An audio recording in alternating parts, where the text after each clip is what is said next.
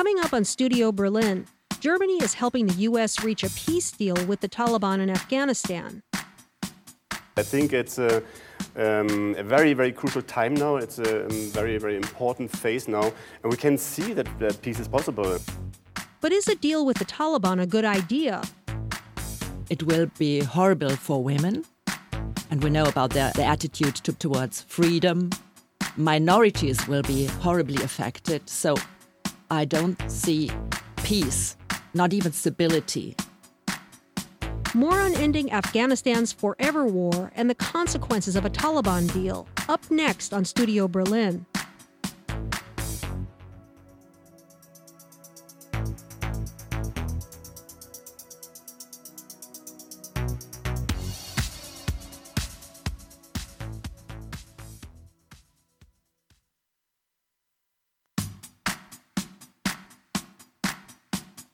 Welcome to Studio Berlin, our weekly current affairs show here on KCRW Berlin, providing an in-depth look at domestic and international events and how they affect our lives here in the German capital. I'm your host, Soraya Sarhadi Nelson. Direct talks between the Taliban and other Afghans begin on Sunday in Doha. It's a rare meeting that U.S. and German officials call a major step toward ending what has become known as the forever war in Afghanistan.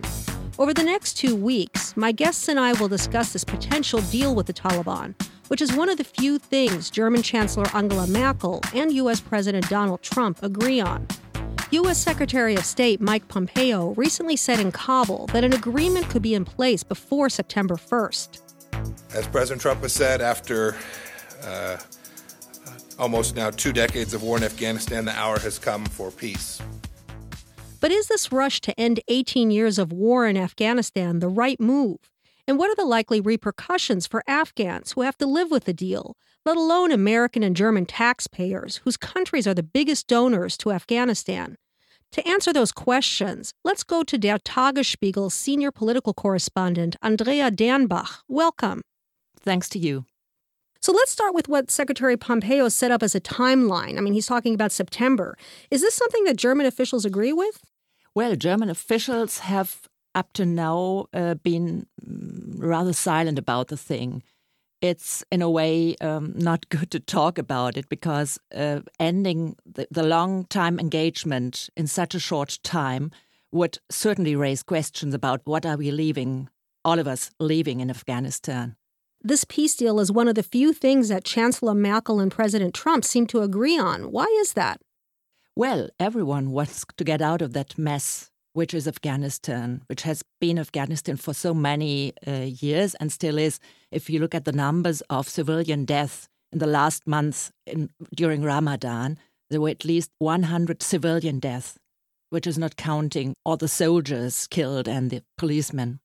And I assume that Germans are probably tired of having German soldiers in Afghanistan, where they've been for 18 years almost. Well, there has always been opposition in the Bundestag, in the German parliament. There has been opposition in civil society. But I don't think that there is a real push, as in my opinion is in America, to end this engagement completely. Germany's been pretty active behind the scenes with its envoy, Markus Potzel, laying the groundwork for the peace talks. He spoke this spring with Afghanistan's private network, Tolo TV. I know about the uncertainties and I also know about the worries of the Afghan people, but I think it's a very, very crucial time now. It's a very, very important phase now, and we can see that peace is possible, and we've seen that at the ceasefire last year. Andrea, Markus Potzel sounds optimistic about a deal, but what is your sense? To me, it's not optimism, it's wishful thinking by the part of the German official. It's clear that people and the government wants to get out, but what we leave there will certainly not resemble a peace. If not peace, what will be left behind, in your opinion? Well, I think as far as I know, as far as everyone looking at the country a bit closer knows, it will be horrible for women because the American government and the Germans following consider the Taliban a party worth talking to in the first place. And we know about their attitude towards women, their attitude towards freedom of speech and all the other freedoms. Minorities will be horribly affected. So I don't see peace, not even stability, which is a major item for German Social Democrat foreign ministers. The thing that America seems to be the most concerned about is not leaving behind a platform, as they call it, for terrorists, for another al-Qaeda to come in and basically be planning attacks against the West. Do you think that this deal will achieve that or could achieve that, given the rush and, again, given where the sides are at the moment in terms of agreeing on what Afghanistan should look like in the future? We leave the whole thing to the Taliban, and the West is allied with terrorists, the warlords. It will be and become even more a platform for terrorists. Why is Germany pushing for this all-Afghan summit in Doha? I mean, they're talking about it as being a major step toward peace, even though the Afghan government isn't going to be there because the Taliban refuses to talk to it. Let's put it like that. Stability has always been, and peace in this sense, has always been a major argument for German politics during the last decades, especially for German foreign ministers, especially for Social Democrat foreign ministers. And I think they have not yet learned the lessons of the past, let's say of Eastern Europe once, that peace can only be built on a just society, or more or less just society. It can't be built on leaving power to forces that are not for a just society. Is there agreement within the German government about striking this deal? Who within the German government is actually pushing this? Is it just the immediate cabinet, Angela Merkel's cabinet, or does it go beyond that within the coalition? Well, I think it's an initiative of the Foreign Office, but the government is behind it as a whole. In the German parliament this year, there was a lot of resistance to extending the military mandate in Afghanistan. Is that because there's going to be a peace deal, or is it a sign that patience with the war is running out? I think the reasons haven't changed a lot over time. Those who really are against this war, their motive is pacifism and a general pessimism against war as a means to resolve political questions. As for the Greens, they have this trauma of 20 years ago when the red-green government intervened on the Balkans. They haven't changed their attitude a lot.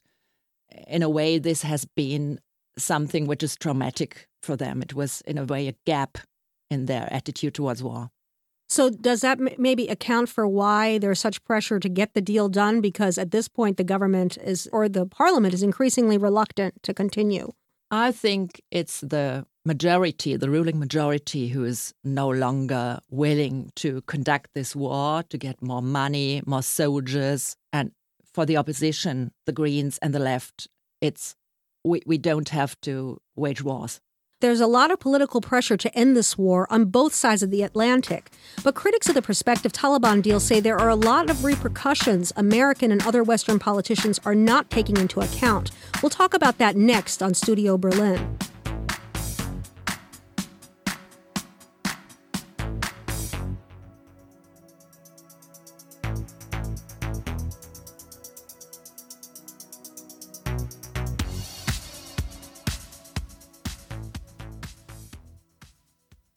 Next time on Studio 360. Hidden Figures. Great movie. I loved it. That movie is about 3 black women who save NASA. Former Daily Show correspondent Asif Manvi does a stand-up set. That is how high the bar is set for Hollywood to make a movie starring 3 black women. They have to save the space program. Plus the band Yola Tango and hilarious singing comedians Friends Who Folk, all next time on Studio 360. Studio 360, Sunday nights at 6 on 104.1 KCRW Berlin. Welcome back to Studio Berlin on KCRW Berlin 104.1 FM. I'm your host, Soraya Sarhadi Nelson, and I'm here with Andrea Dernbach of Der Tagesspiegel. We are talking about the possible peace deal with the Taliban that the U.S. and Germany are aggressively pursuing to end the war in Afghanistan. But critics say giving in to the Taliban in order to secure a deal could end up causing a lot of turmoil. One possibility is the Taliban will throw out the Afghan constitution, guaranteeing civil rights, especially for women. Andrea, is that fear justified? Well, I think if you give the power, more or less, to the Taliban, who are not willing to divide it, there will be no place for constitutional rights, for minorities, for women, religious freedom. What are some of the other consequences that could happen with this deal if it's rushed through the way it's being rushed through? One of the major and first effects of a transition of power in Afghanistan will certainly be a new wave of refugees, which will end up in Europe. And we are better prepared now in Germany to just manage this, but we are not yet prepared, maybe even worse than before, politically. Well, that's actually a very interesting point. And what I'd like to do is bring in my second guest, Daniela Dachot. She's the project manager of Jack Berlin, which is an education center for female refugees and women in need of shelter in Germany. Daniela, welcome, and thank you for being here. Thank you. Before we talk a little bit about the consequences that we had just brought up, tell me a little bit about your group. How many women have you helped, and how many of those are Afghans? We help refugee women and other migrant women. At the moment, we have around about 100 students, and a third of them are from Afghanistan. What are some of the challenges that these Afghan women face? I mean, what are the problems they bring with them? These Afghan women attend our school, which is a privately run school, because they're not have no access to enter state-run German classes. Because they don't qualify as refugees, or why is that? They are still in their asylum-seeking process. They applied for asylum in Germany. And for Afghan people, this process takes much longer than for a refugee from Syria, for example. And the other difference is while they are waiting for the decision to be made in favor of them or against them, the German state doesn't provide any access to integration or educational services. Andrea, why is that? I mean, why are Afghans treated differently than other refugees? Is this a war that we don't want to accept as a war here? Well, I have to report a very cynical attitude. It's that we, in general, want the numbers to go down. And Syria is really no country where you can send people back. We try with Afghans, which are a large group as well. That's it. Let's remind the listeners about what happened a few years ago when all the asylum seekers started coming, because this certainly goes back to 2015 and even before. So at that point, there were 1 million plus asylum seekers who came to Germany. And this is what Angela Merkel had to say about it back then. I'll put it simply. Germany is a strong country. And the motivation in approaching these things must be, we've done so much, we can do this. That optimism, of course, was misplaced. And Angela Merkel's refugee policy, as it became known, has more or less ended her political career. You talked before about the numbers, and there was actually a UN Global Trends report released in late June that shows at the end of last year there were more than 1 million refugees in Germany, with Afghans accounting for about a third of those, and that only 4 countries in the world have more refugees, and that would be Turkey, Pakistan, Uganda, and Sudan. So, Andrea, have there been enough changes in the laws and programs here in Germany for the surge or any prospective surge to be dealt with differently or better next time? Well, Daniela would be a better expert for this question, but I think we have learned a lot. The thing is, as I already said, that politically we are in bad conditions, as there is a political party which is formed in this conflict, in this crisis, who are being served by the ruling parties who are afraid of it, be it the Social Democrats, be it the Conservatives. And that's why a new wave of refugees would lead to much more resistance, and I really feel this. The party you're referring to is Alternative for Germany. Is this the means by which they really have come to power? The strange thing is that they were born as an opposition to the European currency. And as one of their high officials said once, the refugees were really were a gift to us. They grew with this item, and they got a lot of people, even those not voting them, feel entitled, feel enabled to be against refugees, to demand the reduction of numbers, since this party gained foot and, is successful.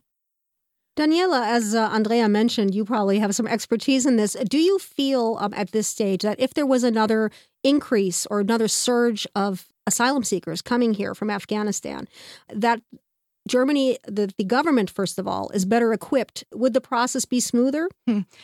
I would differentiate a little bit. I think, yes, we do have learned in the past 4 years.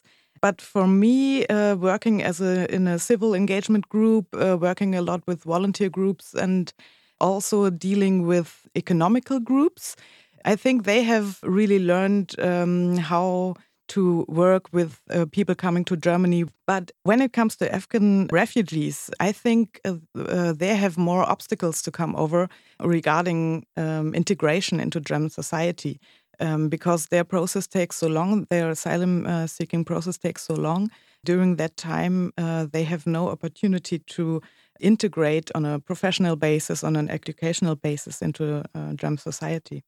Obviously, in 2015, the government faced a lot of problems here trying to deal with the large number that were coming in. And the saving grace, or the safety net, if you will, were volunteers and groups like your own that helped these asylum seekers and sort of filled in where the government was falling down. Do you think that if there was another influx or an increase in number of people coming from Afghanistan, that you would find as many volunteers? Or could your groups, I mean, we had talked before the show about the capacity of your groups already being sort of at the top. I mean, what happens? Is that safety net in danger of crumbling? In 2015, our organization, working a lot with volunteers, experienced a high response of the civil society, people offering their help. Of course, these numbers decreased after a while. But at the same time, out of these volunteer engagements, a lot of structures evolved, which are still existing. And I think nowadays, 4 years later, with a new wave, if you say, we could build on these structures, because even if the numbers of people decreased, we still have a knowledge now. And I experienced that this Willkommenskultur, as we said in 2015, has not ended yet. Let's take a short break, and when we come back, we'll talk about how Germans, the public that is, might react to an increase in Afghans fleeing to Germany. This is Studio Berlin.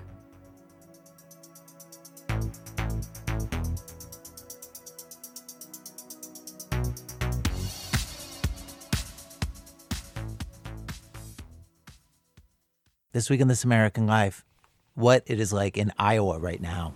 This place that's crawling with, 25 presidential candidates? It does look like Beto, you're right. That guy? Yeah. I think it's him. Oh, that is him. Isn't it surreal? Just like when you're walking through a small town, you're like, oh, that guy ran for president. This strange, crowded early moment in this election. Tune in to This American Life, Sunday afternoons at 5 p.m. on 104.1 FM, KCRW Berlin. Welcome back to Studio Berlin on KCRW Berlin 104.1 FM. I'm your host, Soraya Sarhadi Nelson, and we are talking to Tagesspiegel political correspondent Andrea Dernbach and Daniela Dachot, who heads the Women Refugee Help Group, JAC, here in Berlin. We've talked about some of the politics and about some of the volunteer reactions, but I'm curious about the German public opinion toward Afghans. How is the perception of Afghans here changing as the war drags on, for one, and as AfD, the Alternative for Germany opposition party, grows for another, and also the fact that there have been an increasing number of Afghan migrants who've been accused and even convicted of terror and sexual attacks and murder in a number of high-profile cases that we've heard about here. So, Andrea, let's start with you. How is that changing?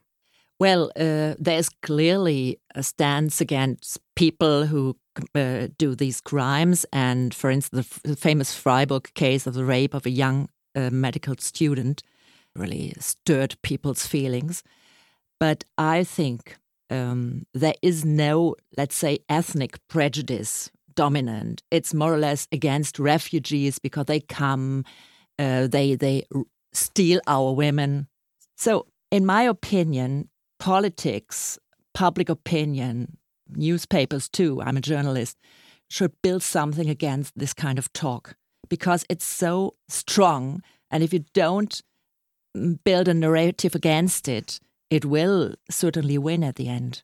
Well, AfD is not by any means the dominant political force or opinion here. Mm-hmm. But are they able to sway public opinion when it comes to these sorts of crimes that are being reported? As you say, the media certainly has made a big issue out of them. Well, as many scientists say, and I agree with that, I see among my friends and colleagues, AfD has made things sayable which weren't sayable before. Has made actions possible, political actions, which haven't been possible before. Let's take the recent law taking away the German citizenship from double citizens. That was a really no-go for many decades in Germany because the Nazis took Jews and political contrahends citizenship away. And this has gone without great discussion. That's the effect, alas, of AfD. Daniela, we're going to flip the question because you obviously talk to a lot of refugees and asylum seekers here in Germany. And I'm wondering, among the Afghan women that you encounter, what impact is the shift to the negative having on these asylum seekers, most of whom are law-abiding? It's not as if everyone's committing these crimes. It's a small number. Is this having an effect? Are they noticing the change in treatment? Yes, they are noticing the change in treatment. Also now they are bringing up the topic of the AfD. And none of them has been attacked, but they are noticing when they're wearing, for example, the headscarf on one day, that they're being looked at or talked to on the street in a very different way than the other day when they're taking the headscarf off. I think when it comes to Afghan refugees, I want to agree with Andrea that German society is maybe not prejudiced in an ethnic way against Afghan people, Afghan refugees.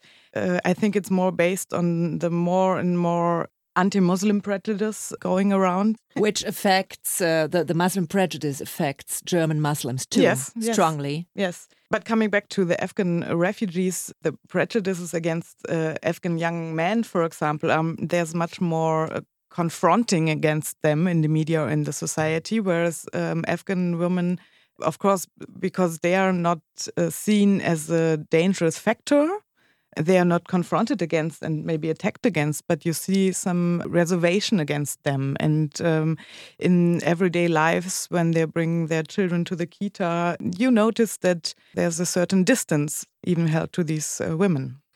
So at the moment, people are accepting of Afghans with the caveats that we spoke about. But what happens if there's a peace deal? I mean, on one side, you'll have the politicians. On the other side, you may have the media.